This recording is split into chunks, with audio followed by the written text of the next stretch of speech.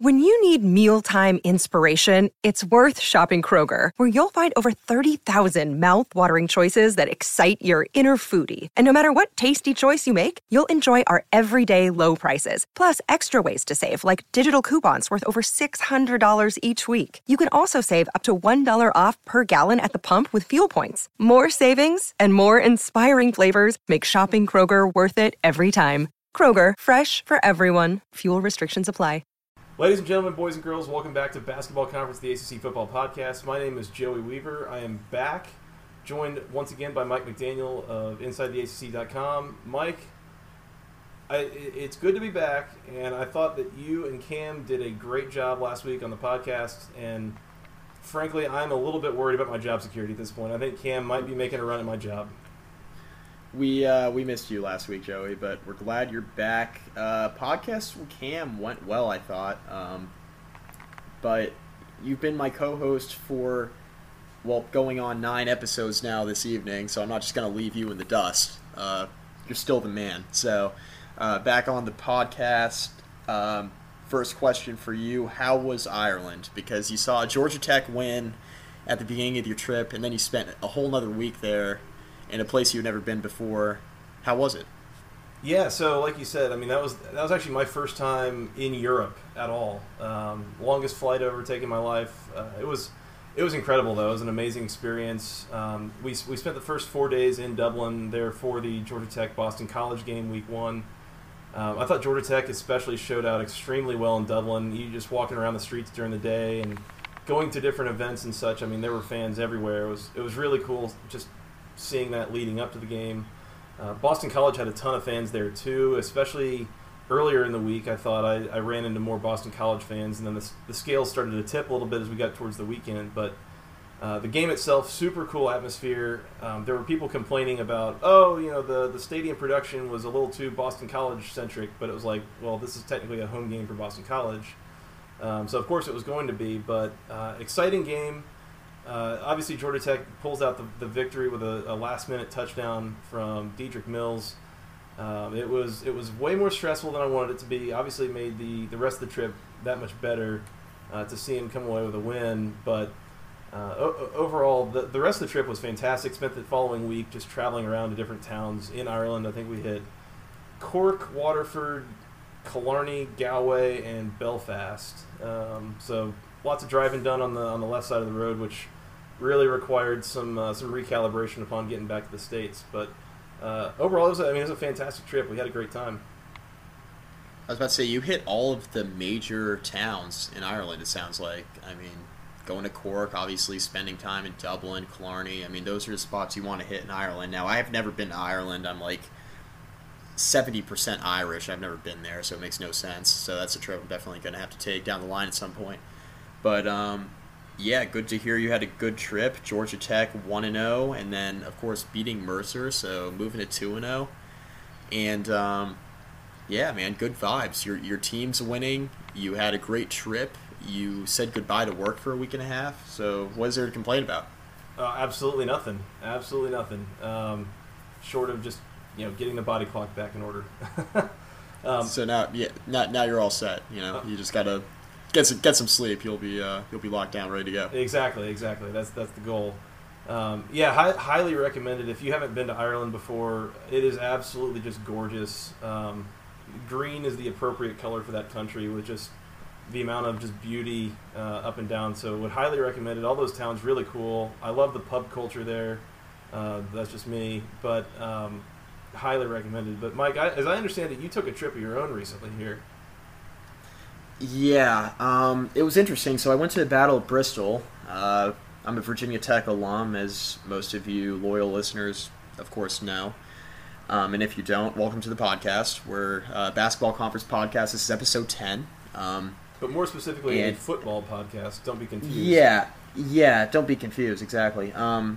No, but, as a Virginia Tech alum, I felt like I should try to go down to that game if I could, and I did. It was a great experience. I was able to go to College Game Day on Saturday morning, which was awesome. That was my first experience at College Game Day live, which was really cool. Got my sign on TV, It was a Steve Harvey sign saying Tennessee wins, so poking a little bit of humor with Steve Harvey, of course, making the whole issue with Miss Universe flap a few months back, so that was cool.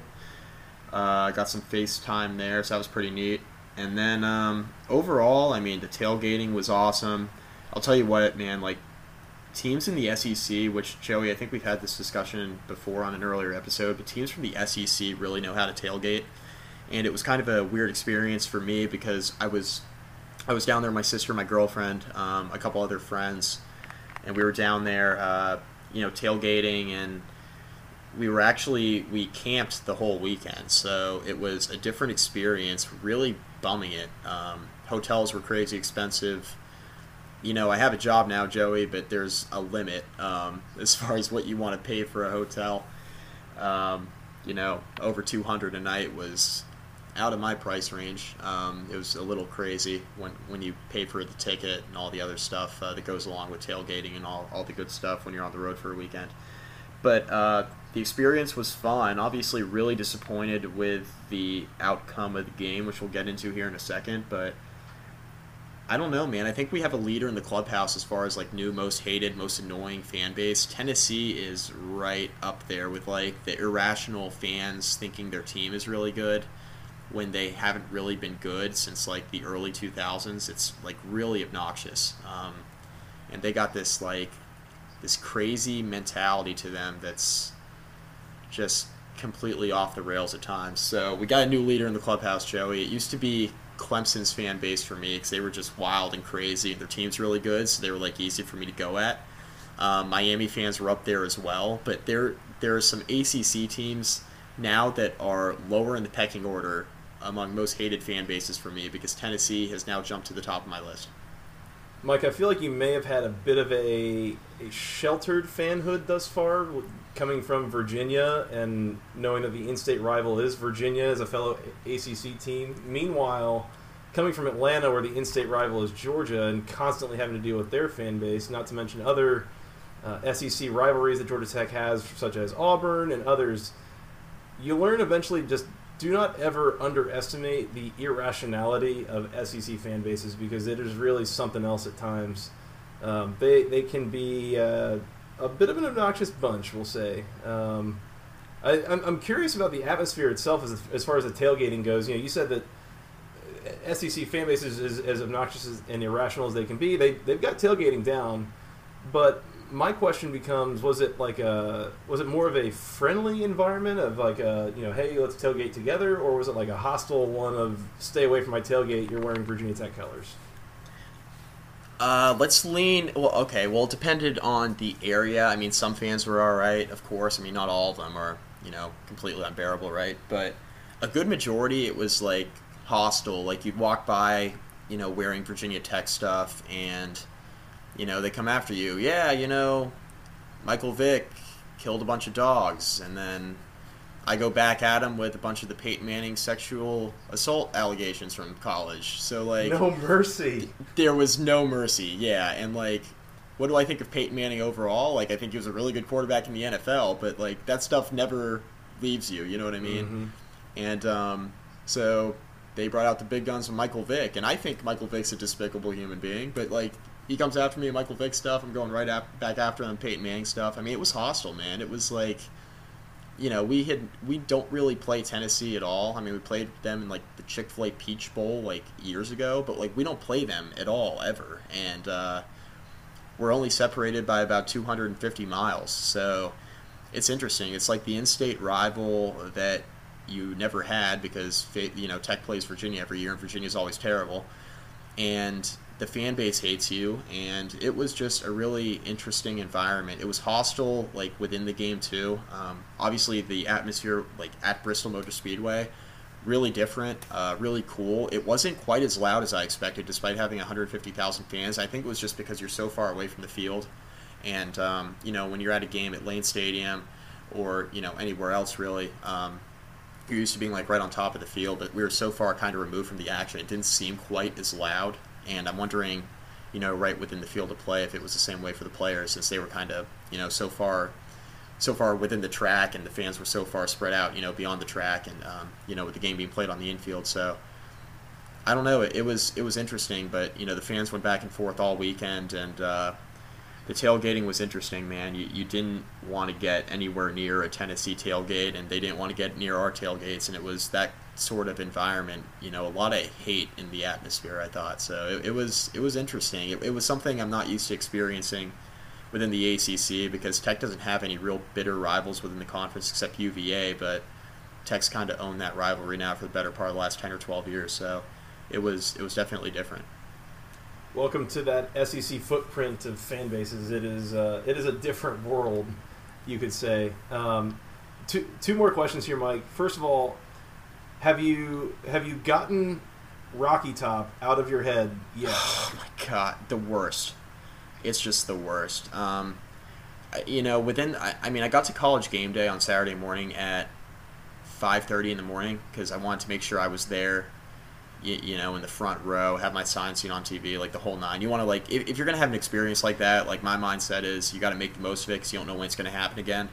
And with something like Game Day, it's kind of hard to predict. Like, you can look at a schedule at the beginning of the season and you could say, oh, Game Day might be at X, Y, and Z games, but then when it comes down to it, and when you get the actual schedule, College Game Day decides what game they're going to be at the week before the game, so you really have no idea. So once I found out it was coming to Battle at Bristol, I made sure to go all out for it because I didn't know when I was going to have that opportunity again. So, I was there from 5:30 until noon when Game Day ended, and in those 6.5 hours, I think, honestly, Rocky Top must have been played at least 15 to 20 times. That's all? It was 15 to 20 times in that stretch, and then at the tailgates, everybody had it blasting and they were singing it, and then you couldn't get away from it, Joe. It wasn't like and the reason why I think the numbers kind of low at College Game Day was because they're acapelling the thing. It's not like a deal where it's like, oh yeah, the DJ's playing a bunch of Rocky Top, you know what I mean? Because they had the DJ in between commercial breaks to keep fans entertained. Mm-hmm. And the fans just start bursting out in a Rocky Top. It's like, okay, we get it. Great song. Please stop, It was things Tennessee fans usually hear. Please stop. Yeah, stop it. That, and combined with their stupid cheer, it's great to be a Tennessee Vol. Okay, congratulations. You win, 4 games in the SEC every year. Leave all of us alone. Just stop chanting it. And then, okay, so Tech doesn't play their best game, which we'll get into in a second, right? So Tennessee takes the lead, and the fans are chanting SEC, SEC. I'm like, look, if you're Alabama, chant that all you want. But if you're a middle-of-the-road team in the SEC East, one of the worst divisions in college football, shut up. It's unbelievable to me. Your team isn't good. You play in the one of the worst of, they have Florida and they have Georgia, and who else do they got in the SEC East? They don't have anybody in the SEC East. They play a soft schedule all the time. Then they play a real team in the SEC like Alabama, and they get their clocks cleaned. And it's stop chanting SEC. You're a third world SEC team. It's get out of here. So, Mike, when you drink as much moonshine as they do, it makes a lot more sense. Oh, it's unbelievable. It's unbelievable. They could drink. A bunch of them had the alcoholic shirts on, gosh. VOL. Yeah, it's come on now. Oh man. But good for them. They love their team. It's good to have a fan base that cares. I think their fan base definitely cares, which is, something you need. And when football's as big as it is in the SEC conference, it's really good to have that going on. So. Good for them, but it doesn't make me hate them any less. Well, I'm glad that we both had kind of once-in-a-lifetime experiences to kick off this season. It's pretty cool just as a fan to kind of get to enjoy and be a part of these things that don't come about very often. This was a world record-setting crowd for a college football game that you were a part of. I was a part of Georgia Tech's first ever international game in over 100 years of football. So this is cool stuff that we'll be able to remember for a long time, and hopefully several other fans were in attendance and can kind of say the same. But Mike, let's talk about the action on the field. So we want to just keep rolling with this Virginia Tech-Tennessee game. I don't know how much you saw from your seat, because apparently that was very much in question of kind of what people were able to make out. But from my understanding, things started out very well for Virginia Tech here and then just kind of went downhill pretty quick. Yeah, so Yeah, definitely a fair assessment. Virginia Tech opened up first drive of the game, and from my standpoint, I was in one of the end zones, which made it easy for me to see, like, I'd say the 30, like my own 30-yard line on. But it was pretty tough to see my own end zone just because I know that sounds weird because you're used to like a normal college stadium, but I was so far back and there were so many rows of people, and then just so much going on. You have the track, then you have some tents set up, and you got a bunch of other stuff going on. It was kind of hard to see your own end zone. It was easier to see stuff that was further away. So I found myself when they were actually coming at me, like in my end zone, I actually saw myself using the Jumbotron a lot more than expected. But that was just my standpoint. They were okay seats. Can't complain when you're in a stadium with that many people, right? So the view was actually better than I expected, but I still didn't see everything that I was hoping to see from a regular football standpoint. But Tech got off to a pretty good start. They had a good opening drive. They ended up going for it, or not going for it. I wish I went for it. They ended up kicking a field goal on 4th and 1 there on the opening drive of the game. They missed it. It was a 47-yard field goal. And Tech was kind of controlling the tempo early on offense, and I was really hoping that Fuente might go for it there on 4th and 1. Ended up not doing it. They didn't go for it. Tennessee takes over. Virginia Tech forces them to punt, and then Tech got rolling on offense. They score a couple of touchdowns. Trayvon McMillan obviously breaks the long 69-yard touchdown, makes it 14-0. Virginia Tech fans are pretty excited, and the Hokies were in complete control of this football game. I mean, it's interesting to see the final score the way it was, 45-24, because without the 5 turnovers, and I know it sounds like, okay, yeah, it was 5 turnovers. Of course, without 5 turnovers, you could say your team would win. But Tech was in complete control from start to finish in this game as far as a tempo standpoint. They were controlling the tempo on offense. It got away from them a little bit in the second quarter with play calling. I thought they didn't throw the ball as much as they did in the first. I thought that hurt them. They tried running the ball a little bit more, which I'm okay with because they had some success in the first quarter, but the reason they were having success is because they were they were running some stuff off balance for Tennessee. And, the thing that ended up happening to them is they got a little bit out of rhythm. The play calling wasn't great in the second quarter, and it kind of got away from them. They had a bunch of turnovers, 5 fumbles to be exact. The moment that I think the game changed for me, from my standpoint watching the game, was in the second quarter. Tennessee gets on the board. They get 2 touchdown passes. It's a tied game, and then all of a sudden Virginia Tech is forced to punt. And I was saying, to a couple of my friends in the stands, I said, this is a huge drive for Virginia Tech because, will they answer the bell after a couple of early turnovers? Well, they didn't. They were forced to punt. Greg Stroman, the defensive back, who just got beat on a long touchdown earlier in the last drive, returns the ensuing kickoff. He was about 5 yards deep in his own end zone, took it out to a 12 and got stopped. And Tech ran a couple plays in a row where they didn't gain any yards. They gained 3 and then they lost 3. Ended up netting to 0. They were on the 12-yard line, and they were forced to punt. And this is when the game turned for me. And it wasn't a turnover, but Virginia Tech had an 8-yard punt, and it was shanked off the side of the foot of Mitchell Ludwig. And from that moment on, Tennessee obviously went in, punched it in, and scored. Tennessee went on to score 31 unanswered points because Tech, proceeded between the middle of the second and towards the end of the third to turn it over a couple more times. And Tennessee scored 31 unanswered points, and all of a sudden Tech went from up 14-0 to down 31-14 in a huge hole. Yeah. So it was tough to watch. I was going to say that right there. I mean, that's very much a triple whammy there of a little bit of a special teams gaffe, going 3 and out, and then losing the field position battle. I mean, that's 3 things right on top of each other that does not help you momentum-wise or score-wise. So it makes sense that things just completely started to unravel from there. Yeah, and it was a game in which I thought Gerard Evans at the quarterback position for Virginia Tech, this was his first really big start as a true college football player. He played junior college ball his first 2 years of school. He comes into Tech as a junior, opens up against Liberty last weekend, and then, of course, this past Saturday playing against Tennessee in front of the biggest college football crowd ever. How's that for your first real start against an FBS team? But he performed pretty well. I mean, he went 20 of 28 for 214 yards and a touchdown, averaged a little over 7.5 yards of completion. He took care of the ball in the running game as well, which is something he struggled with against Liberty. He was fumbling the ball on a lot of the spread option runs they were doing.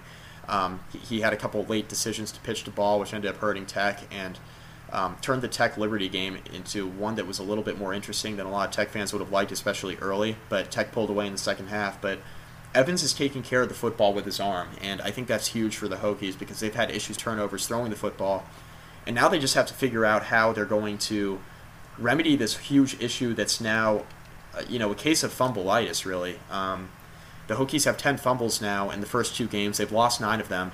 They had 7 fumbles all of last season. So, the 10 fumbles, I don't know if it leads college football, but it's definitely in the top 5 or 10, I would say. I'm not sure any team would have 10 fumbles except for Virginia Tech. I'd like to see that stat. So they need to just do a better job protecting the football. And it was a game in which Tech really controlled the game. I mean, Tech went 6 of 13 on third down, which is great. I mean, you're playing essentially a road game. I know it was a neutral site, but Tennessee outnumbered the Virginia Tech fans about 80-20. Tennessee goes 3 for 13 on third down, which is what you want. Tech has 21 first downs to Tennessee's 17. Total yards, Virginia Tech had 400 total yards. Tennessee had 330. Tech had 214 yards passing. Tennessee had 91. And Tennessee ended up running the ball, of course, when they went up, so they had more rushing yards when it was all said and done.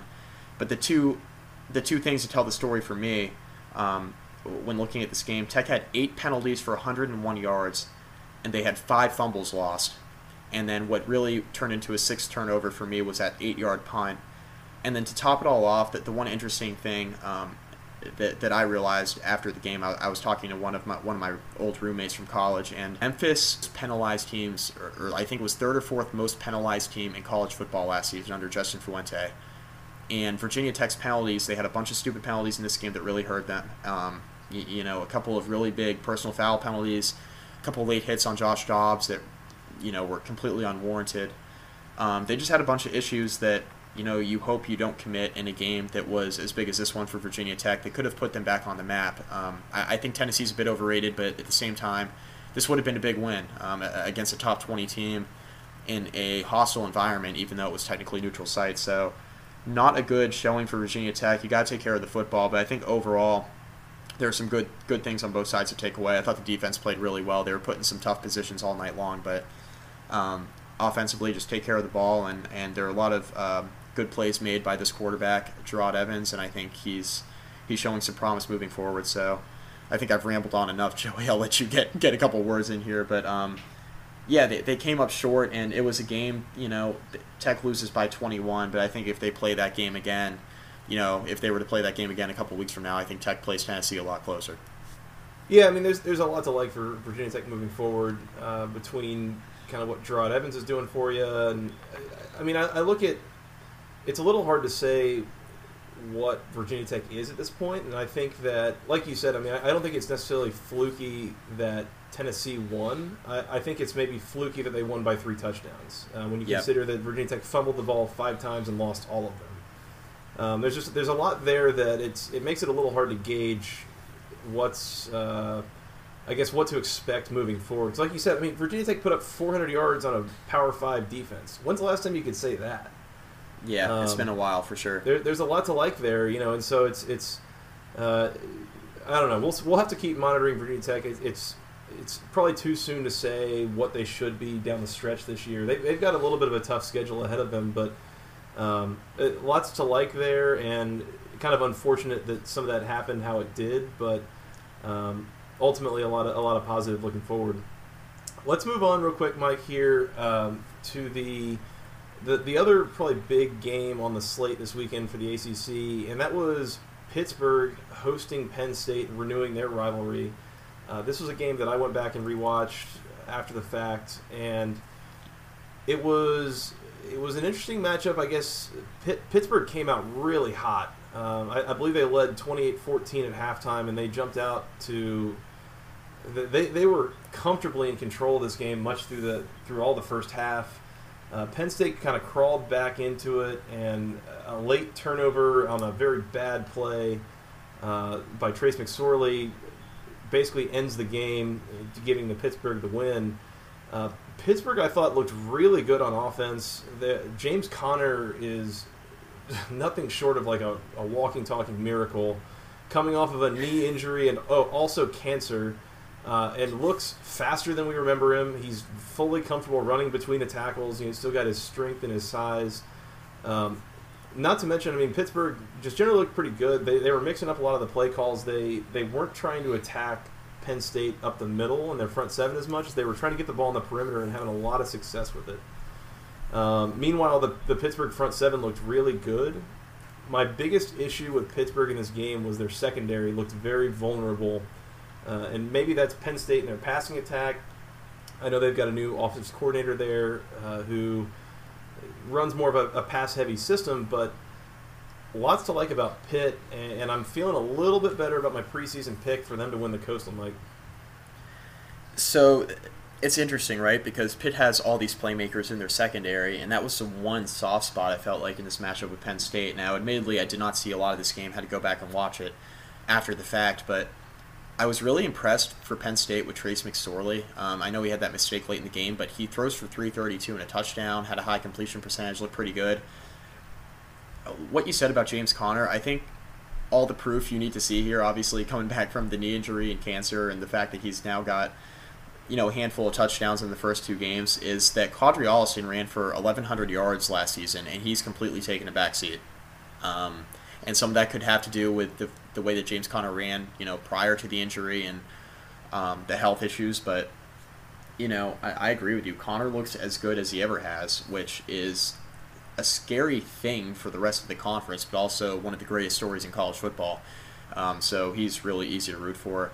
I thought Nate Peterman, didn't throw the ball a lot. He, 11 of 15 for 91 yards, but he threw 3 touchdowns. And, the throws that he made sure they counted. And I think that's the one really interesting thing about this offense is they're so run heavy, but Peterman is so efficient as a passer and a game manager that he's almost the perfect quarterback for that system. So I agree with you. I think, Pitt's a dangerous team. That the back end of their secondary, they need to clean up some of the issues they had. A couple of busted coverages. It looked, really like just some miscommunication they really need to clean up. I agree with you. I think some of that has to do with the Penn State passing attack, but overall, I agree with you. Lots to like with Pittsburgh, and the running game and the fact that their front seven of their defense is so good. I'm so high on that front seven that, yeah, I agree with you. I mean, Pittsburgh's going to be right in the mix here in the Coastal Division, I think, all season long, and it's really a good sign for the Pitt fan base that the Panthers put up 42 points against a Big Ten team, which, Pitt has struggled scoring here over the last couple of seasons, and they've relied on their defense, but now with James Conner back, Nate Peterman looking really good in the pocket, really comfortable because of the solid running game that he has, and the offensive line's playing great. I mean, Pittsburgh's a team to watch for in the ACC, like we've kind of assumed from the start, but a really good win for Pitt in an in-state rivalry against a team that, despite being rivals with them, they don't play them very often. So it's a team they don't see, and it was a really good win. If the secondary is indeed the issue for Pittsburgh, I'm looking at their schedule right now, and there's 4 games that stick out to me that could really cause them a lot of issues in that regard. And unfortunately for Pitt, we're going to find out a lot really soon here, because the next 2 weekends at Oklahoma State and at UNC, a couple of teams who both could very much have an easy time of kind of manipulating that. And then later in the year, back-to-back weeks, again, on the road, at Miami and at Clemson, the first 2 weekends in November. Those are 4 teams that very much could expose a weak secondary. But like you said, I mean, Pittsburgh has some good playmakers in their secondary, so interested to see if that trend kind of continues. But even then, I mean, those 4 games, if you manage to split them, I mean, and then win the rest, I mean, that's a 10-2 finish, and you're going to Charlotte. So a lot to like about Pittsburgh early in the year. They look good on offense. They need to diversify a little bit. And I was going to say, I agree with you, Joey, with that Oklahoma State game this coming weekend. You don't think Oklahoma State's going to be ready after being jobbed against Central Michigan? I mean, give me a break. So Oklahoma State's going to be ready to play. I know it's an out-of-conference game that doesn't really have any impact on who plays in the ACC championship game, obviously, but this is kind of a trap game because I know Pitt will be looking ahead to this UNC matchup, which matters as much or more than it ever has. An early game, a real early game in the grand scheme of things in September that could really dictate who wins the Coastal Division maybe before it's all said and done, depending on how Miami continues to play. So Yeah, Pitt's got to be ready for this Oklahoma State team because this is not going to be an easy game this coming weekend. And that is not an easy road trip either to Stillwater, Oklahoma. I mean, this is a rough situation for Pittsburgh. They gotta play a lot of offense to keep up with Oklahoma State. So this is a big test for them. Really 3 weeks in a row, hosting Penn State, at Oklahoma State, and then at UNC. So Pittsburgh, if they're going to win the Coastal and they're going to make some noise on the national stage, they're going to earn it here. So we'll find out a lot here soon. Mike, let's move on. We gotta talk real quick. I'm not sure if you're aware or if you've been keeping up with this whole thing, but we're on the Lamar Jackson hype train here on this pipe trip. This All aboard. All aboard. The Lamar Jackson hype train. My goodness. What's he? He has like 13 touchdowns in 2 games. And by the way, he's only played the first half of those games. Okay, so this is an interesting stat. And by interesting, I mean absolutely absurd. Lamar Jackson, through his first 2 games, has 697 passing yards and has over 500 rushing yards, Joey. He has 1,100 yards total by himself, more than 99 FBS teams. By himself. That is silly. Now, he's played 2 less than stellar opponents, right? I mean, they Louisville had 2 relatively easy games. They played Charlotte in the opener, and Lamar Jackson had 8 touchdowns at the half. And they play a Syracuse team this weekend, which, hats off to Syracuse for hanging in there early, but Louisville pulled away 62-28, and Lamar Jackson had 411 yards passing and 199 yards rushing on 21 carries, and accounts for 5 touchdowns. I mean, the guy's unbelievable. I mean, I don't want to poo-poo this whole, road trip to Syracuse. Playing Syracuse in the Carrier Dome is never a super just, mail it in kind of task. I think somebody said that they, if I remember correctly, they didn't lose a game in the Carrier Dome last year by more than 10 points, and that's playing a little bit of a murderer's row up there. I think they played Clemson there, they played LSU there. Syracuse plays tough in the Carrier Dome, and Louisville came in and blew the doors off of them, and Lamar Jackson committing seemingly like criminal acts on the field of just like hurdling people and just showing people up. This guy is a monster, and I think there is reason to think that he might be secretly leading the Heisman race going into Week 3. Is that fair? This isn't the false Heisman watch either. This is legit. I mean, he's garnering legit hype, and a lot of people are saying, okay, look, Lamar Jackson, Louisville hasn't played a real defense yet. I'm like, I'm sorry, Syracuse is not very good, but they're an ACC team that Lamar Jackson just completely worked on national TV on Friday night and had no problem doing it. He's doing it with his legs like he always has, and now he's doing it with his arm. 411 yards through the air. Are you kidding me? I mean, he's got it all. He's a complete package now. We knew that he always had the athletic ability. We knew he could run the football as well as any player in the country, not just quarterback, any player in the country. He has elite level playmaking ability when he has the football in his hands, and now he's backing it up with his arm as well. His footwork's improved in the pocket. The offensive line's playing better for him and protecting it as well as it ever has. And he's always had a huge arm, and he's showing it off this year. He's got improved mechanics. He's a complete package, Joey, and I think he's a leader in the clubhouse in the ACC as far as the Heisman Trophy is concerned. I know it's early. It's the second week of the season. We don't want to completely overblow this, but he's been as impressive as any player in the entire country, and especially with how Deshaun Watson's looked for Clemson here early. I mean, there's no question in my mind Lamar Jackson is the leader in the clubhouse as far as Heisman contenders in the ACC. I tooted my own horn a little bit earlier saying that I picked Pittsburgh to win the Coastal preseason, and they've made me look kind of smart so far. I'm gonna toot it one more time in saying that I picked Lamar Jackson to be the Offensive Player of the Year in the ACC, and he's also made me look kind of smart so far. So I'm gonna ride this until it doesn't work anymore, because that is inevitable. My horn will no longer be tooted at some point this season, but I'm gonna toot it while I can. So. Yeah, Lamar Jackson really good. 62-28, Louisville smoking Syracuse on the road. A big game coming up this weekend. We'll talk about that here in a little bit. Mike, let's move on. Can we? I feel bad about this, but there's a term that we need to bring in. Don't feel bad. Discussion, because this is important. Let it happen. Our friends, the Clemson Tigers, almost pulled a Clemson this weekend. Yes, sir. Clemsoning almost made a return for the second weekend in a row, Joey. My goodness. 34.5 point favorites at home against... Don't remind me. Troy of... Who's Troy? The AAC or the Conference USA? Or I don't... God. I don't know. Let me look here. Sun Belt. They're third in the Sun Belt after 2 weeks. The Sun Belt. The Sun Belt's Troy Trojans.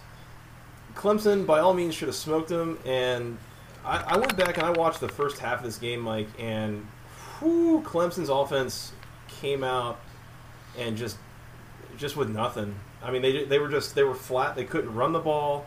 There was just no energy on their offensive side of the ball. I thought the defense held up fairly well, even considering that it was Troy they were going up against. But their offense, what's going on with this Tiger offense, Mike? This is not what we signed up for after last year and their national runner-up status.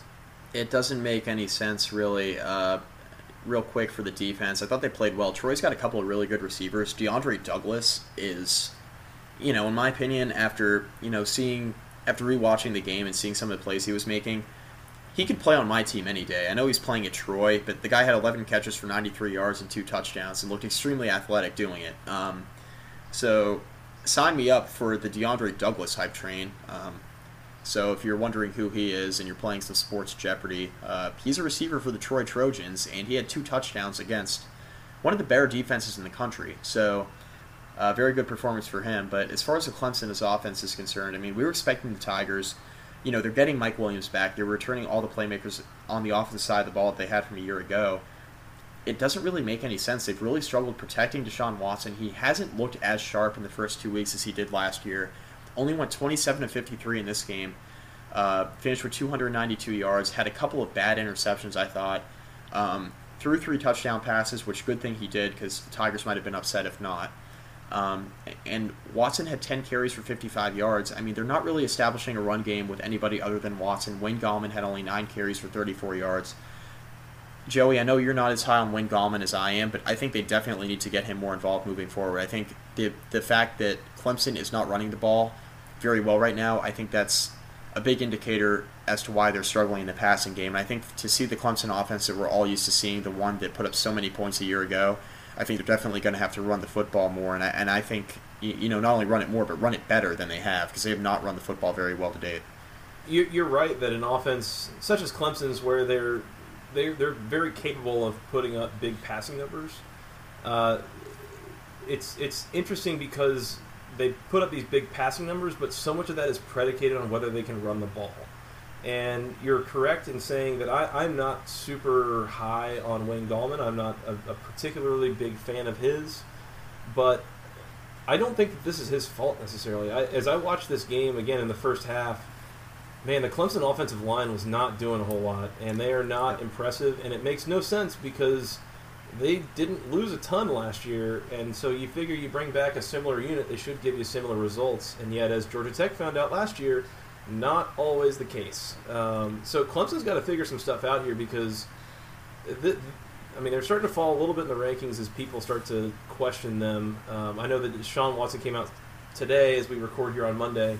He came out today and said something about he's determined to fix his negative energy on the sideline, whatever that means. But really, Clemson's got to get it together because what they're doing right now is not good enough to beat some of the best teams that they're going to face this year, namely Florida State and Louisville. The way they're playing right now, I would put them as an underdog in both games, and this is the team that I picked to win the entire, to win the ACC and be in line to win the whole thing at the end of the season. They are nowhere near ready to do any of that right now.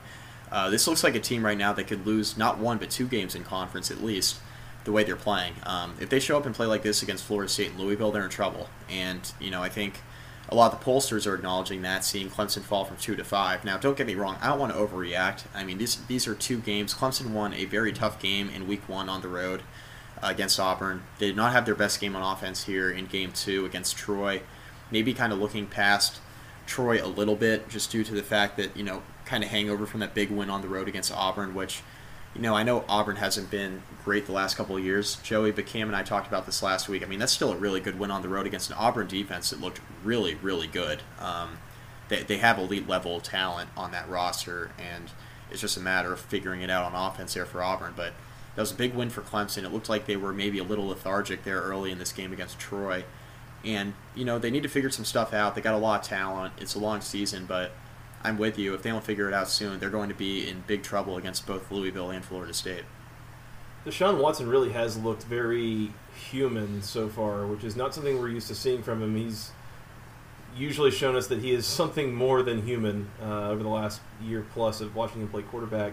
I want to take this on a small sidetrack here just to tell a quick little story of this game a little bit. So as the wife and I were driving into Dublin for our final night, about to get on the plane to fly back. For those who have been to Europe and have modern technology, you'll know that trying to use data plans over there is not a very easy or cost-effective thing to do, and so you're very dependent on Wi-Fi. So you kind of make sure that you connect to Wi-Fi whenever you get to certain bars or restaurants or pubs or whatever. So Saturday we drive in and we go to a pub for dinner, and I turn on Wi-Fi and I flip on the Scores app on my phone to check on all the sweet college football action that was going on. And I'll be damned if I didn't think that I was using like some broken European version of the app, seeing that Clemson and Troy were tied at 10 going into halftime, and Georgia was like losing to Nicholls State, and I was like, what on earth is going on? So I'm another thing that is a little bit nice being back in the States is able to a little more monitor this stuff with my own eyes versus having to trust whatever comes through on the apps. And your tweets were hilarious too. You're like, oh, look, this was supposed to be an interesting game. Oh, what the hell happened? There were a bunch of those tweets because the first 2 weeks of college football gave us a bunch of these kind of results, not necessarily outcomes, because not all these teams ended up losing, but a lot of interesting games that we weren't necessarily expecting. It reminded us why it is the game that we all know and love so much. So quickly want to move forward to a few other games here. North Carolina, after a little bit of an irritating loss in week 1 to Georgia, they get back on track. They travel to Illinois. They win 48-23. Overall, a good performance. They got Elijah Hood the ball a little more, 15 carries, 88 yards, 2 touchdowns. Mitch Trubisky, 24 attempts, completed 19 of them for 265, 2 touchdowns. Also had 9 carries, 42 yards, 2 touchdowns. Looked a little better, Mike. It's a little encouraging, I guess, moving forward to see UNC back in form a little bit here. UNC's a really good team. They made a bunch of mistakes in week 1, not getting the ball to Elijah Hood more. That really cost them against Georgia, especially down the stretch when I thought Georgia's defense was a little bit vulnerable just because they had been on the field the whole game. I thought UNC could have done a better job.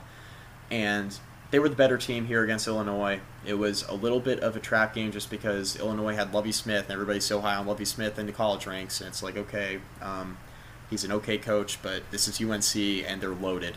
And they came out, they dominated the game. It was a good start for Illinois, though. They were right in it at the end of the first quarter, but UNC dominated from there on in. The 17-point fourth quarter really put an exclamation point on the win for the Tar Heels. I was impressed with Mitch Trubisky. He looked much better, much more comfortable than he did against Georgia. I mean, who wouldn't? You're playing Illinois, you're not playing Georgia. Elijah Hood, like you said, got the ball more. Ryan Switzer had a good game in the slot, had 68 receiving yards. So North Carolina's back on track. That's the offense we're used to seeing, and they have to keep Elijah Hood involved, because as long as they do that, I think North Carolina is as talented as any offense in the country. So run the ball when you can. Run the ball a little bit with Trubisky, and open up those throwing lanes for him, and it should be a pretty good offensive season for the Tar Heels. One last note on this game, and this isn't really going to give you the warm fuzzies if you're a UNC fan. Still gave up almost 200 yards on the ground to Illinois. Not good. Not good. So that's a situation we'll monitor. Let's move on and talk about the game that nobody else is going to talk about, but we are, because this is an ACC football podcast. Wake Forest not only scored a touchdown, and not only scored a second touchdown, but even scored a third touchdown, all of which came from Cade Carney. Who? The freshman running back, Cade Carney of Wake Forest. Cade Carney. Put up 3 touchdowns against Duke. Wake Forest comes away 24-14 with a win, and this feels like a little bit of a passing of the baton from teams that are probably better than anybody wants to give them credit for. I don't think Duke is even as good as anybody wants to think they are, and they're not even that good this year. And Wake might be better, and they might actually go bowling, Mike? I'm not. I don't get it. So I just don't get. Okay, so Joey, I don't like Duke. I'm not high on Duke. I don't think Duke's a very good football team, but I did not see any. I don't want to say any possible way because Wake Forest can hang with Duke. Obviously, they get the win, but going into the matchup, after seeing Wake Forest and Tulane, and Wake Forest only win that game 7-3. Who in their right mind would have picked Wake Forest to win the game? And a lot of people did, and good for them because I just didn't see it. I wasn't confident picking Wake Forest. Kendall Hinton got more snaps than John Walford at quarterback. Hinton throws for 133 and an interception. Cade Carney, still trying to figure out who the hell that is, but he has 3 touchdowns on the ground, goes for 108 yards. Really good coming out party for him against a decent Duke defense. They don't have Jeremy Cash, but a pretty good Duke defense. Duke offensively, Daniel Jones, I thought if Duke was going to lose this game, if there was any conceivable way, I thought he would be the reason why. But he really wasn't the reason why they lost. He still threw for 332. Did have 1 interception that, kind of hurt them. But overall, the freshman continues to impress. He's got a pretty good arm. I'm really like him as a passer. But this is a game where, look, Wake Forest defense is pretty good.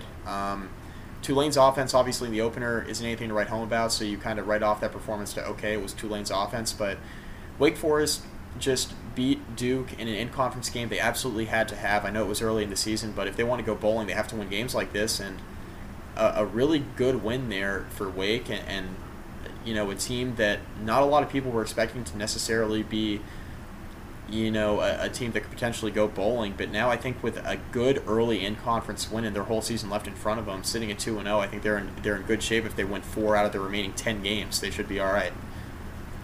Duke, and remember this in college football, sacks would count for rushing attempts.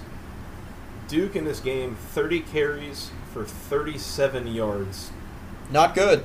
Nope, that's not going to get it done, even against Wake Forest. And especially not when you're giving up 24 points to Wake Forest, including several long runs. Wake Forest, meanwhile, 49 carries, 239 yards. That's almost 5 yards per carry for the whole team. That's pretty good. That'll do it if you're playing with that good of a defense. Yeah, this is a scenario for Wake Forest where, I think to win this game they had to get something going on the ground and something going with the quarterback position, which they obviously struggled with in Week 1. And then defensively, like you said, especially with Duke and a freshman quarterback, you have to do 2 things. You have to shut down one or the other. It's going to be the run game or the passing game. And their whole idea was, okay, if we stop down Jayla Duncan in the Duke running attack, we can let this freshman throw on us and, dare him to make plays. And to Daniel Jones' credit, he did throw for 330, but he didn't throw any touchdown passes, and Duke was completely shut down on the ground, which ended up being the difference in the ball game. So good for Wake Forest. That's a huge win for them early in the season. It sure is, and I mentioned that sacks count for rushing attempts in college football because Wake Forest had 5 of them against Duke. So good on you, Wake Forest defense. You got yourselves a win and looking pretty good so far. I am saying nice things about Wake Forest now, so good stuff. When's the last time we could do that, right? Yeah, that's it. It's a red letter day, Mike. Okay, one more game we'll kind of hit on a little bit kind of quickly before we get into kind of overall takes here. And I'm going to give you a little bit of a trigger warning here. Just be careful, and then if you start shaking in your boots, that's okay because this affects your team coming up. I don't want to talk about it. The East Carolina Pirates have claimed another ACC victim, Mike. This time, the NC State Wolfpack. What kind of witchcraft are they cooking in whatever town East Carolina is in? This is another game that just didn't make any sense. East Carolina is every bit as talented as NC State, but the way NC State was playing this football game, there were thoughts in my head like, how can NC State lose the way they were playing?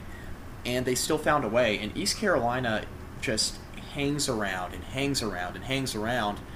they get you tired, and then the fourth quarter they make a play on you that ends up deciding the game, and that's exactly what happened in this one. And NC State, it was a good day rushing the ball for Matt Days. He goes for 100 yards, but it ended up being moot because this Philip Nelson kid from East Carolina goes for 297 and a touchdown, their quarterback. Really impressive performance. I thought NC State played pretty well offensively.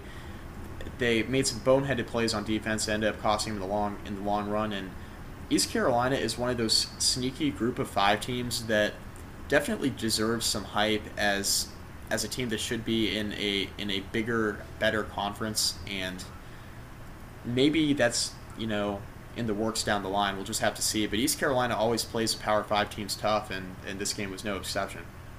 East Carolina is now on a 6-game winning streak against ACC competition, Mike. And do you have any idea who was the last team to beat East Carolina from the ACC and when that was? I couldn't even tell you. It was your Virginia Tech Hokies, September 14th, 2013. Give me a break. They have been beating up on the North Carolinas and Virginia Techs and NC States of the world ever since, and it is kind of mind-blowing. But, East Carolina gets it done. North Carolina State goes into the half up 20-19 and then kind of falls apart towards the end there. It kind of looked like they might get it done eventually. They had over 500 yards of offense. I mean, that's pretty good. Or just short of 500 yards of offense, sorry. But still can't get it done against East Carolina. And not even under Ruffin McNeil anymore. So, yet again, the Pirates of East Carolina claim another victim, 33-30 over NC State. There were other games this weekend in the ACC. Georgia Tech over Mercer, 35-10. Florida State over Charleston, Charlotte. Or who am I thinking of, Mike? Was it Charlotte? I'm pulling it up.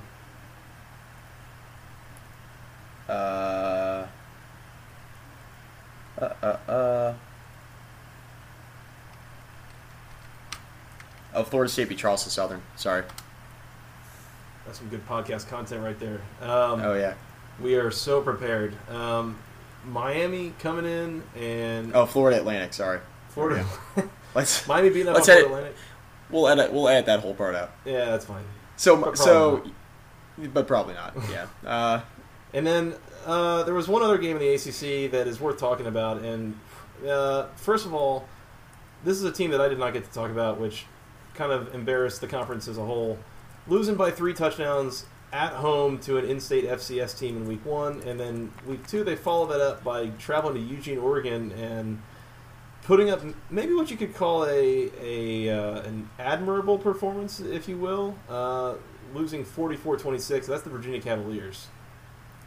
They are the Division II football power of the state of Virginia. This team, I just can't get... And this isn't because I'm a Virginia Tech fan. I mean, part of it, I guess, is just due to hostility. But I don't understand how you could lay an egg like they did against Richmond and then come back the following week, and you're playing a pretty tough opponent in Oregon, but your defense is just so bad. I just don't... Oregon's offense, look, pretty good offense, but they're not what they once were. Royce Freeman, the Oregon running back, 21 carries for 207 yards, 2 touchdowns. He averaged 9.9 yards a carry. He was getting almost a first down every time he touched the ball. I mean, that's just... It's unacceptable. Bronco Mendenhall, look, good hire for Virginia. He needs to get his guys in there because until he does, this is going to be a huge problem for Virginia. They look as bad as they ever have. Kurt Benkert had another decent performance. He's got to take care of the football, though. He threw another 2-interception game, had 193 yards passing. Just an up-and-down performance out of the Virginia offense, but the defense needs to play better. That's obviously the Achilles heel of the team right now, especially coming off the Richmond performance 2 weeks ago, losing to an FCS team the way they did, getting blown out of the stadium at home, and going to Oregon and losing the way they did. Virginia needs to turn this thing around. I don't think either of us thought that they were necessarily a bowl team this season anyway, but they need to start to look better under Bronco Mendenhall. I mean, this is just kind of unacceptable no matter what kind of players are on the field for Virginia. Gave up a pedestrian 632 yards of offense to Oregon, which I think, ironically, is the same number of rushing yards that Baylor had against UNC in the bowl game last year. Just bringing that up. Sorry, UNC fans. So overall, I mean, was there anything that really surprised you here in Week 2, Mike, as far as just outcomes or did we learn anything big time about the conference before we move on? Lamar Jackson is a Heisman contender. No, but for real, he is. Clemson, yeah, for real. That's not false Heisman watch. I mean, for real, he's a Heisman contender. Joey and I have been on that train since the preseason. We'll continue to ride that hype train until it, goes quietly back into the station. Mm-hmm. And hopefully it doesn't. But Clemson has some serious issues on offense, I think. Some issues with the offensive line that I'm not sure are easily correctable. So that's something to watch moving forward. If Clemson's offense doesn't get on track, this could be a 3-loss team, potentially, down the line. I mean, I think it's that kind of issue for them. Virginia Tech has a major fumbling problem. I mean, if you have 10 fumbles through your first 2 games, what other way to characterize it other than you have a huge issue running the football right now? So that's another big takeaway. Miami, I mean, I want to see more out of them. I think the offensive line's played better, but they've played nobody. I mean, Florida Atlantic and Florida A&M at the first 2 weeks. I haven't learned much about them yet. And Brad Kai had 2 interceptions against Florida Atlantic. Florida Atlantic is a better team than Florida A&M, obviously, and played Miami relatively tough. Miami just had too many athletes. But yeah, I mean, I think that the Pittsburgh secondary is a little bit of a question mark. I think we have more questions than answers at this point, which I guess isn't that surprising because we're only 2 weeks in. Yeah, that's going to come with the territory as you talk about a whole bunch of teams that have played games against very much varying level of competition. Clemson's games against Auburn and Troy were significantly tougher than Miami's games against Florida A&M and Florida Atlantic. Things like this, that it's a little hard to compare apples to apples here, especially as we just kind of ease into conference play going into week 3. The only thing that kind of impressed me, honestly, and honest to God it did, was Wake and the way that they won over Duke. This is a team that I think if they can achieve bowl eligibility, that is a big step forward for them. And their offense isn't going to be good, but as long as they can put up more points than their defense allows, which is, I mean, for an offense to put up 14 to 20 points a game is not really asking a lot. If they can manage that, Wake Forest is in good shape because that defense is for real. So a lot of situations to keep monitoring as we get a few more data points here over the next couple of weeks, I think. But overall, a reasonably good weekend from ACC teams. I don't think anybody really crapped the bed, so to speak. So, not too bad. Before we fully close out week 2 and move on, which it is very much about time that we do, the last thing we got to do, Mike, we got to give out the Go ACC Moment of the Week, which, first of all, I thought you guys did a great job last week giving it to Boston College for their last drive against Georgia Tech, which was a whole circus of stuff that went on. It was a beautiful disaster. It was an art form. I mean, it was absolutely incredible. It was that car crash that you know is going to happen and you hope doesn't, but it's just inevitable and you can't look away from. It's one of those things on YouTube. You rewind 5 different times. You know what's going to happen. You just continue to watch it.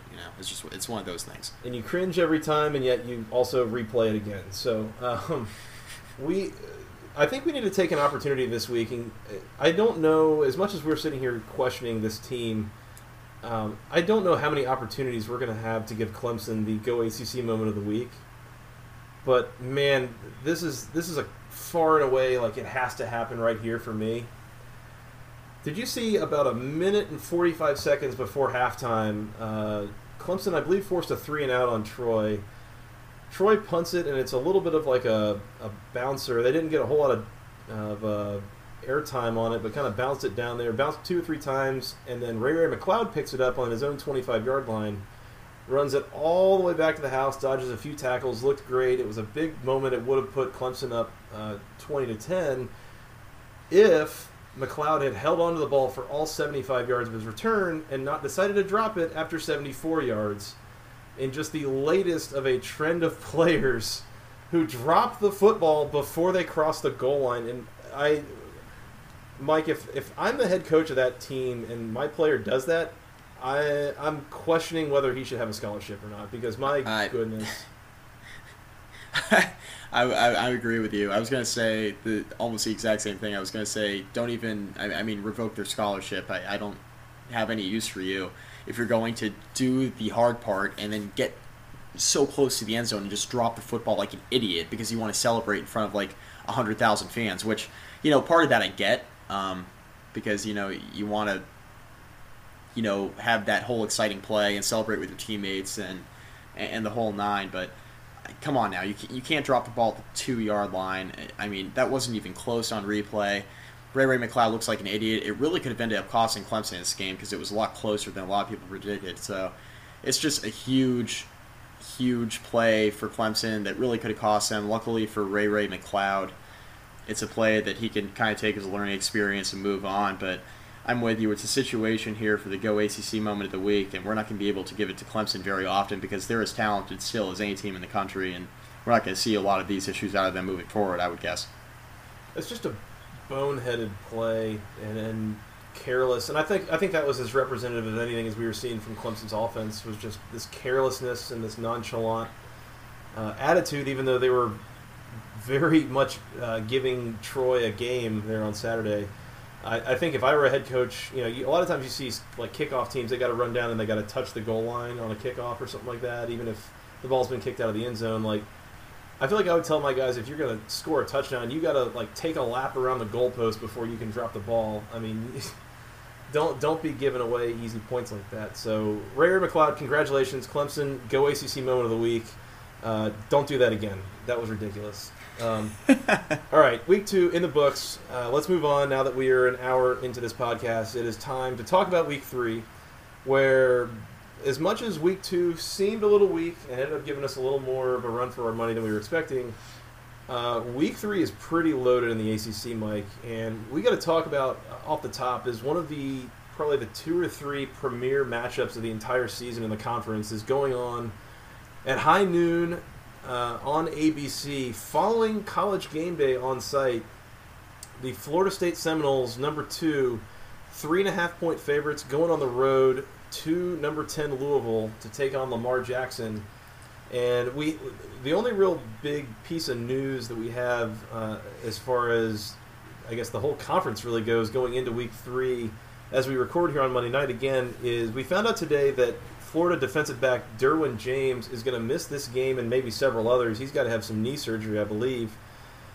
That's a big loss. That's arguably Florida State's best player on defense. And Florida State is not short for talent on defense by any means, but still never good to lose your best player. This is, I think, this is potential to completely kind of turn the tables of how the ACC is gonna shake out this year, Mike. Is that? I mean, this is. Would you say this has got to be like a top 3 game in the conference this year? It does. I mean, it's a game that, ultimately could decide who wins the Atlantic Division. I mean, it's that big. Derwin James being out for Florida State is a big loss in that secondary. Florida State's as talented as any team in the country. Obviously, really impressed with how they played 2 weeks ago, and they had an easy one against Charleston Southern this past weekend. But Florida State's really talented. This is another big game, a big test for Deondre Francois, quarterback.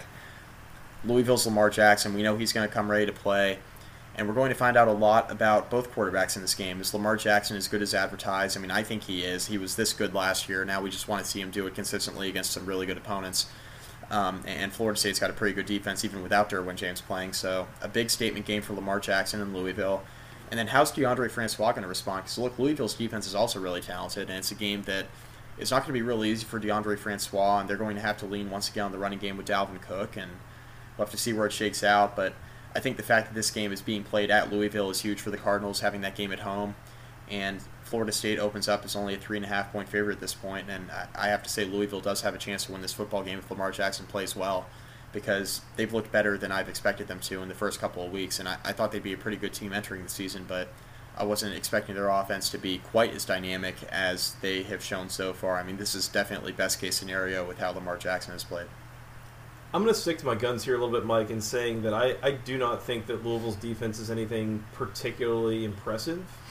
I think that this is the year, again, that it's good that their offense is taking that next step because it's necessary, as their defense is going to give a lot of points. And so I think that if Francois gives us what we think we're going to see from him, given what we've seen the first 2 weeks here, I don't think that Florida State's going to have a whole lot of problems scoring. And so the big question is, what can that Florida State defense do against what has really looked like a very potent Louisville offense scoring 132 points in the first 2 weeks of the year. If I had to pick a winner for this game, I feel weird. Like, I kind of want to pick Louisville. I think this might be one of the first big upsets of the year, so to speak. If it's really a big upset for the number 2 team to lose to the number 10 team on the road. But I think Florida State has a lot of playoff aspirations right now. I think a lot of people think that they will go to the playoff, and so I'm going to call it an upset. I do not feel good about it at all, and frankly, this is probably just me going with my heart. I think my mind tells me that Florida State is going to win this game, but I tend to think that if you get one more really good showing from Lamar Jackson this weekend, both through the air and with his legs, I think he is in the driver's seat to win the Heisman going forward. Who you got here? I love Louisville in this game, Joey. I love Louisville in this game. I mean, Florida State, all the credit in the world, for them to come back the way they did 2 weeks ago after falling down to Ole Miss. But if they do that against Louisville, I don't think they're coming back, because I think Lamar Jackson will go in for the kill if he goes up 2 or 3 touchdowns. I mean, I don't think this is a scenario where Lamar Jackson's going to make a whole lot of mistakes if his team gets up. And losing Derwin James, that's a big loss in the back end of the secondary. I know Florida State's really talented, but anytime you lose one of the best safeties in the country, it's a big loss. Louisville's at home. It's a noon kickoff, which is always weird for both teams. I mean, noon kickoffs, it's real early. I mean, that's, you're waking up early for those games. I like Louisville at home. It's a tough environment to play in. I love the way Lamar Jackson's playing right now. I don't think anybody is slowing him down. And I could be proven wrong this weekend, of course, but with Derwin James out, I still want to see more out of DeAndre Francois. I mean, he looked great a couple weeks ago against Ole Miss. He had a pretty good game again this weekend against Charleston Southern, which, filed that under who the hell cares. They didn't play anybody. But, Florida State's going to win this game. I think Dalvin Cook will be the reason why, but I think Louisville's defense makes a couple big stops, and Lamar Jackson does what he's been doing the last couple of weeks. I really like Louisville in this game. I'm going to pick them to win an upset as well. So we both got Louisville here. I'm going to give you one little tidbit here. I think that the single key matchup in this game that could determine the whole thing and how it turns out, Florida State's highly talented and dangerous defensive line against Louisville's occasionally shaky offensive line. That could very well determine how this thing ends up. But let's move on, Mike. This next matchup in the ACC, sort of in the ACC, is your number 18 Notre Dame Fighting Irish 7-point favorites at home against number 12 Michigan State, 7:30 p.m. on NBC. And I don't know. I mean, Michigan State at number 12, they've lost their quarterback, and there's all sorts of. Can they score to keep up with Notre Dame here, especially on the road in South Bend? I don't think so. I think Notre Dame, if they stop the run, they'll be in good shape. I mean, I don't think Michigan State can keep up with Notre Dame, especially through the air. Deshaun Kaiser had another good weekend throwing the football. It was Nevada, but that game got out of hand quick. Notre Dame's got a really good running game right now. Josh Adams, Dexter Williams is back from suspension. Tarian Folston, of course, coming back from being injured last year. Notre Dame's got a lot of question marks at receiver. The one good tidbit of information is that Torrey Hunter is back practicing with Notre Dame. He missed last weekend with a concussion after taking that huge hit against Texas over the middle, in the middle of the end zone. In that game, as Notre Dame was furiously scoring back and forth with Texas. But Torrey Hunter is one of the more experienced receivers on the Notre Dame offense, and it looks like he's a good bet to play against Michigan State, at least at this point, on Monday as we record, which is good news for Notre Dame. I'm taking the Irish. I don't think it's a homer pick. I think Michigan State's overrated at number 12. I think Michigan State has a pretty good defense, but Notre Dame's offense can score with anybody in the country, and it doesn't matter what defense they're playing. I think their offense is that good. They're that dynamic. A bunch of different playmakers running the football and receiving. Receivers are a little unproven, a little young, but I like Notre Dame to win this football game. I'm right there with you. Michigan State, I think their defense can keep them in this game. I just don't know that they've got the offensive firepower to sit with Deshaun Kaiser and Equanimeous St. Brown and Torrey Hunter and all his whole set of weapons there on the offense. I think Notre Dame's going to outscore Michigan State. I think they end up covering this 7-point spread. Maybe they push at worst, but I think this is probably at least a 7 to 10-point win for Notre Dame at home, and I think that they'll redeem themselves a little bit from what they suffered on the national stage a couple weeks ago against Texas. Moving on, Mike, next big one that neither team is ranked, but sneaky kind of big game for, again, kind of establishing the ACC on a national stage. The unranked, and I think that's a bit of a crime, the unranked Pittsburgh Panthers on the road at Oklahoma State, 3:30 p.m. on ESPN. Pittsburgh is a 6.5-point underdog, and this is a tough road trip. And like you said earlier, Oklahoma State coming off of a rough loss that probably shouldn't have been a loss last weekend if the referees were following rules and stuff. But so they're going to be ready to get one back. Stillwater's a tough place to play. We've already talked about we like a lot of what we've seen from Pittsburgh so far. What do you make of this game? Who you got? I like Oklahoma State even more than I like Pittsburgh in this game. I think it's the worst possible week for Pittsburgh to go on the road to play Oklahoma State. It was a big win for Pittsburgh last weekend. They have this 3-game stretch, which we talked about when we did our season previews, that was kind of daunting, but if Pittsburgh got through it, we didn't see many losses remaining on their schedule if they got through this stretch. This is a one game that I thought they would drop initially right off the bat because Oklahoma State's got a prolific offense and they're playing in Stillwater. And that's going to hold true for me here going into the week after seeing 2 weeks of both teams play. I think Pittsburgh will hang around. I don't think it'll be a blowout, but after what happened to Oklahoma State there last week and all the issues with the officiating against Central Michigan at the end of the game, which really got taken away from Oklahoma State in my opinion, I think they'll come out motivated and ready to play and wanting to prove on national stage that they're definitely a top 25 or even a top 20 team. I think Pittsburgh deserves to be in the mix as well as far as a top 25 team is concerned, but they're playing Oklahoma State in the worst possible week, so I like Oklahoma State to win this one, but I think it'll be pretty close. I think a lot of this is going to come down to Oklahoma State's mentality against, again, coming in a week when they've been told, oh, you had that game won. You literally won the game until the rules were not followed. Sorry. Do they come in, pissed off, ready to prove a point, or do they come in distracted and still, kind of barking at the referees? Hey, we should have won last week. Are they focused on Pittsburgh or not? If they are, I think that they can come out and win this game.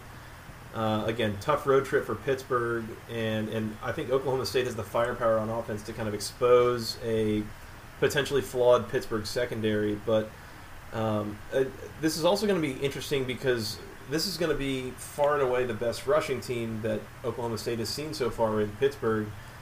In 2 weeks so far, they've given up only 154 yards on 72 carries. It's marginally better than two yards per carry, but that's also against Southeastern Louisiana and Central Michigan.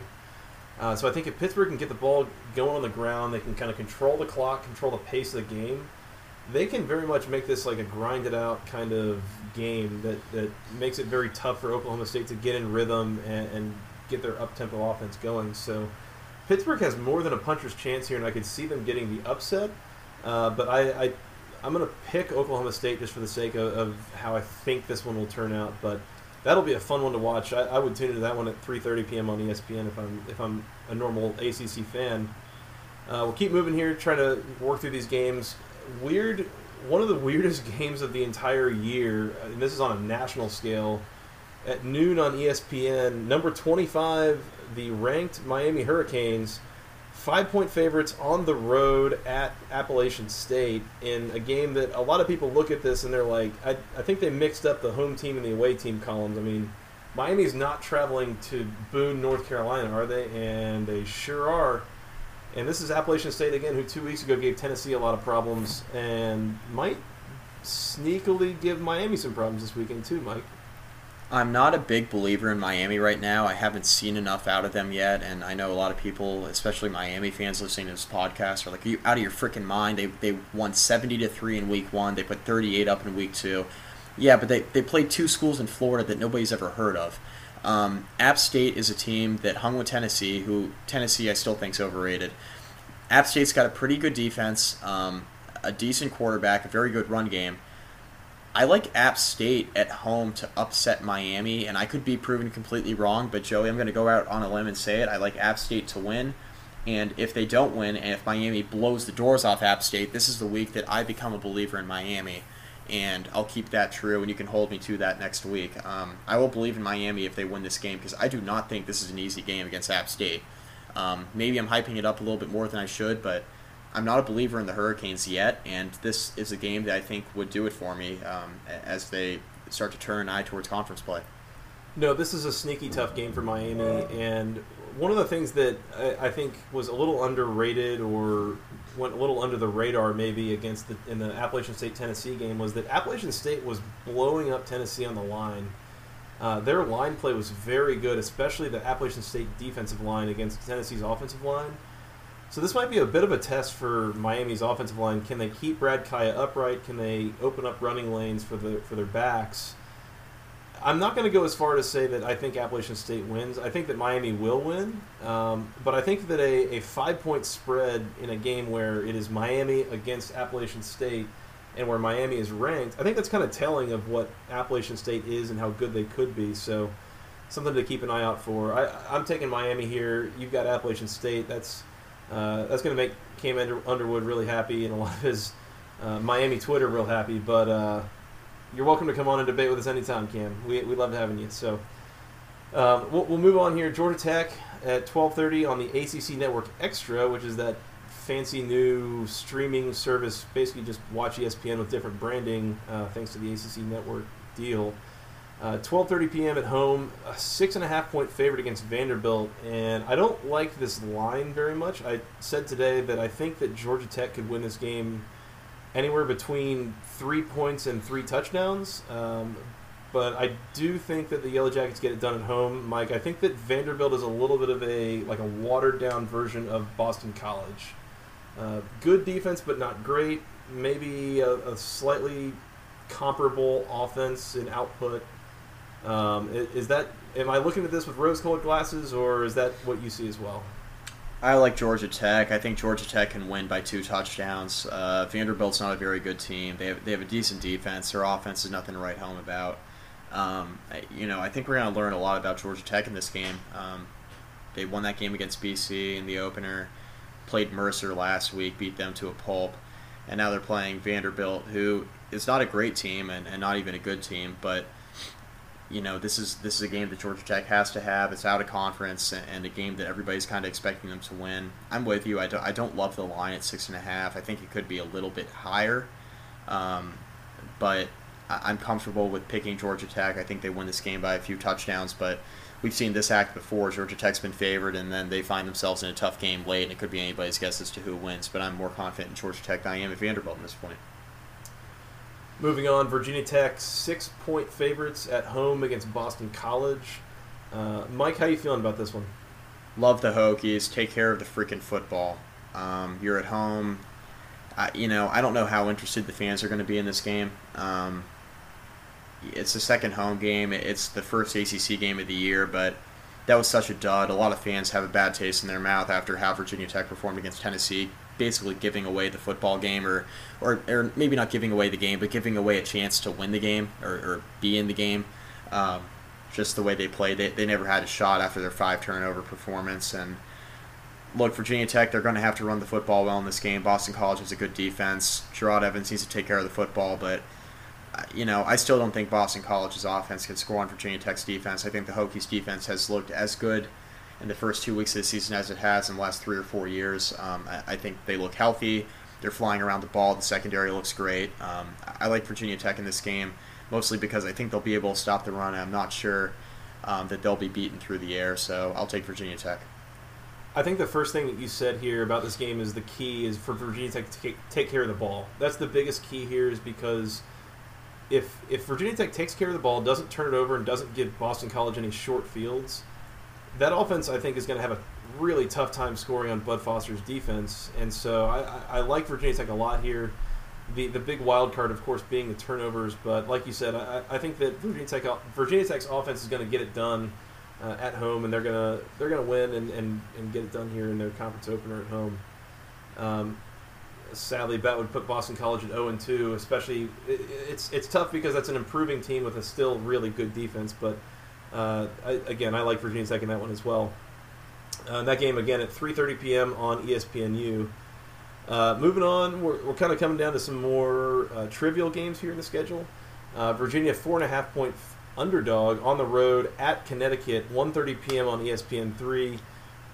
I've said before the season, and this is what we've seen so far with Virginia, is I think that they've got some really big identity problems on offense. I think that they are trying to do some things that they're not built to do. this is the the Lamborghini trying to go off road right now. It's a bad matchup of style and personnel. I think that's going to continue against a good defensive team in Connecticut, Mike. UConn wins. I'm with you. Virginia doesn't know what they're doing on offense right now. Their defense is anything but proficient. I like UConn at home. Bob Diaco, former Notre Dame defensive coordinator, had a lot of success with the Irish before moving on to UConn. I like UConn to win this game. Virginia instills zero confidence right now in anything. So you can't pick their offense to do anything. You can't pick their defense to do anything. This is just a team that's caught in transition, fair or unfair. With Bronco Mendenhall, I still think it's a great hire. I'll ride on that train until it dies. But I'm not taking Virginia this week. Virginia's going to have a rough season here. This first 2 weeks has been a pretty big indicator for me of where they're at, and it's not a good spot right now.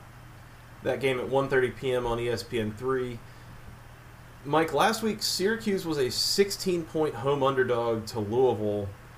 This week they're following up at 3:30 p.m. on the ACC Network Extra / Watch ESPN as a 13-point home underdog, this time to the South Florida Bulls in a team that is probably a lot better than a lot of people realize. I don't know that Syracuse has that much of a puncher's chance here. I think South Florida is really good. I think they get it done, and they probably cover the 13 here. Yep, I hate to make this boring, but I agree with you. South Florida has a really good football team, Joey, and they're not on TV a lot, so they don't get a lot of hype. But this is a good team. It's a good chance to show it here on the ACC Network Extra, if you're into that sort of thing, watching games online. No, I like South Florida over Syracuse here as well. And like we said before, I mean, tough to play in the Carrier Dome, and that's a big spread for a team to have to cover to go in there, and yet I think we're both probably going to take that from South Florida. 6 o'clock on the ACC Network Extra, NC State, a 3-touchdown favorite at home against Old Dominion. And Old Dominion, not what it was a couple years ago. Their quarterback at the time was Taylor Heineke. He's now with the Vikings. I know that because he went to my high school, and his mother is now neighbors with my parents. So, hey, nice. How about that? Yeah, some fancy knowledge. But this is not your older brother's Old Dominion team. This is a much more watered down version. NC State at home, tough environment. Give me the Wolfpack here. NC State wins and covers. Yeah, big win for NC State. Get rolling, hopefully. Coming off another tough loss to ECU. Finally, there's a couple of ACC FCS games, and I'm going to mention these before getting to the final ACC game, but Clemson at home against South Carolina State at noon on the ACC Network Extra. Wake Forest at home against Delaware at 6:30 p.m. on ACC Network Extra.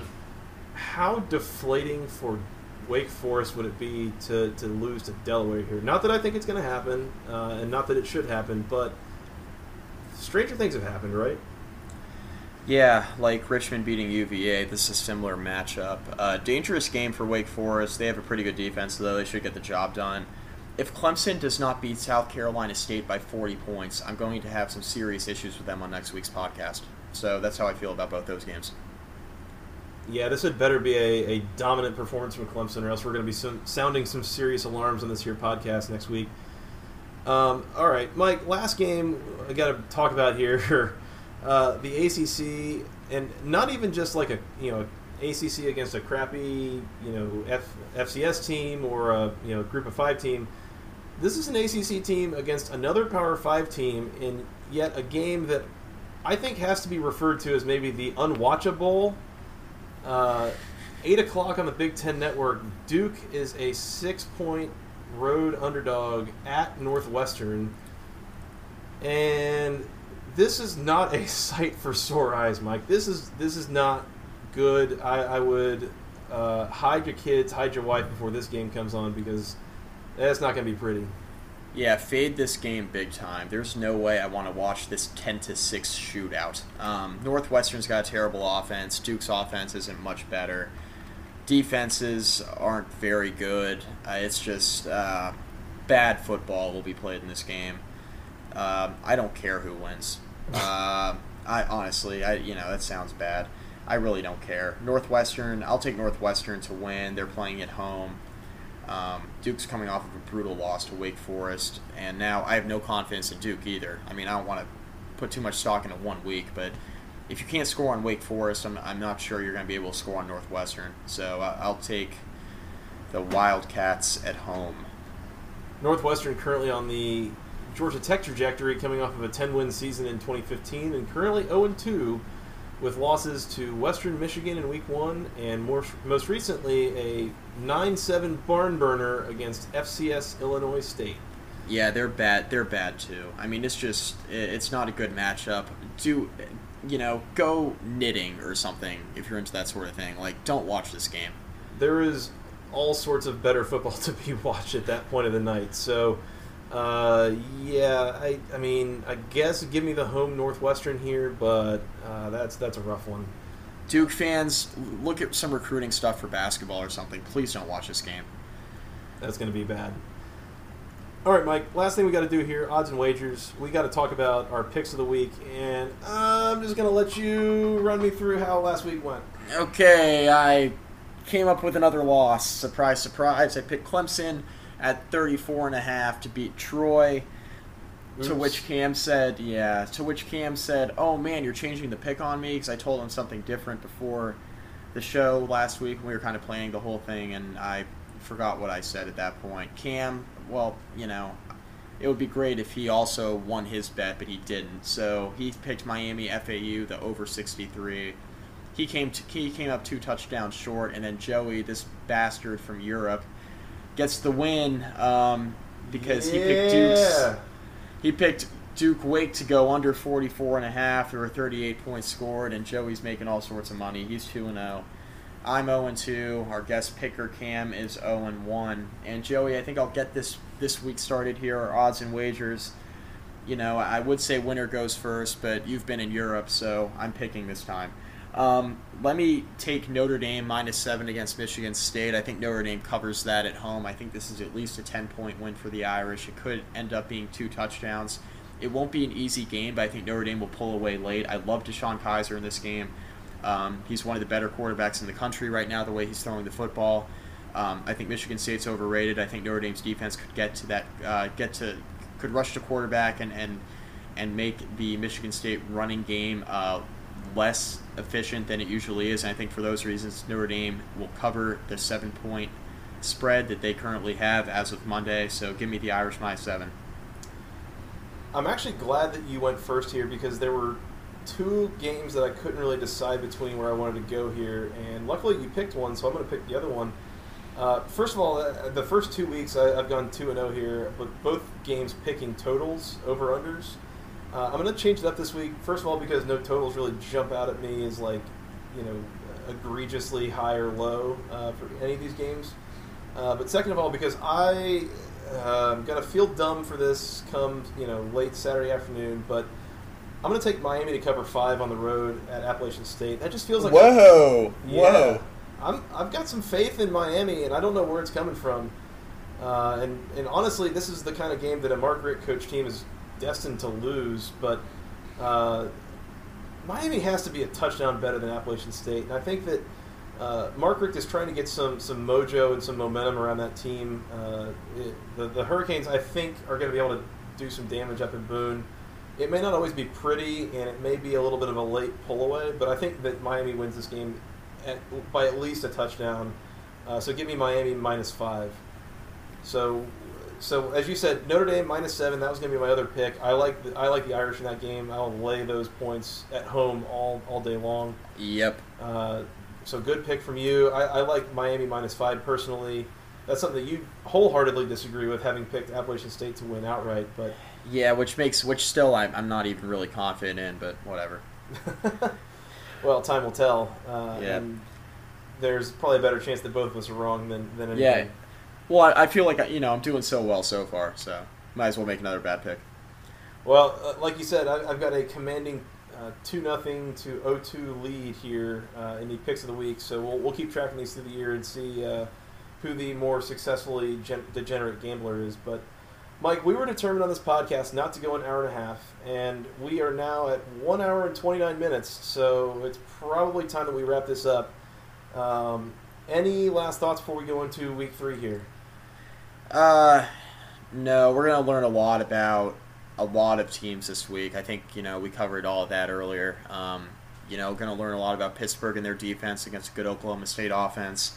We're going to learn if Miami's for real because this is one of the tougher games on their schedule, believe it or not, this year. And Miami, we talked about in the past, they have an interesting schedule in that they have a lot of games that look winnable, but I think are kind of tough. And I think this App State game is right at the top of that list. So going to learn a lot about Miami. Hopefully Clemson is able to get back on track against a team they should blow the doors off of in South Carolina State, but we said the same thing last week against Troy.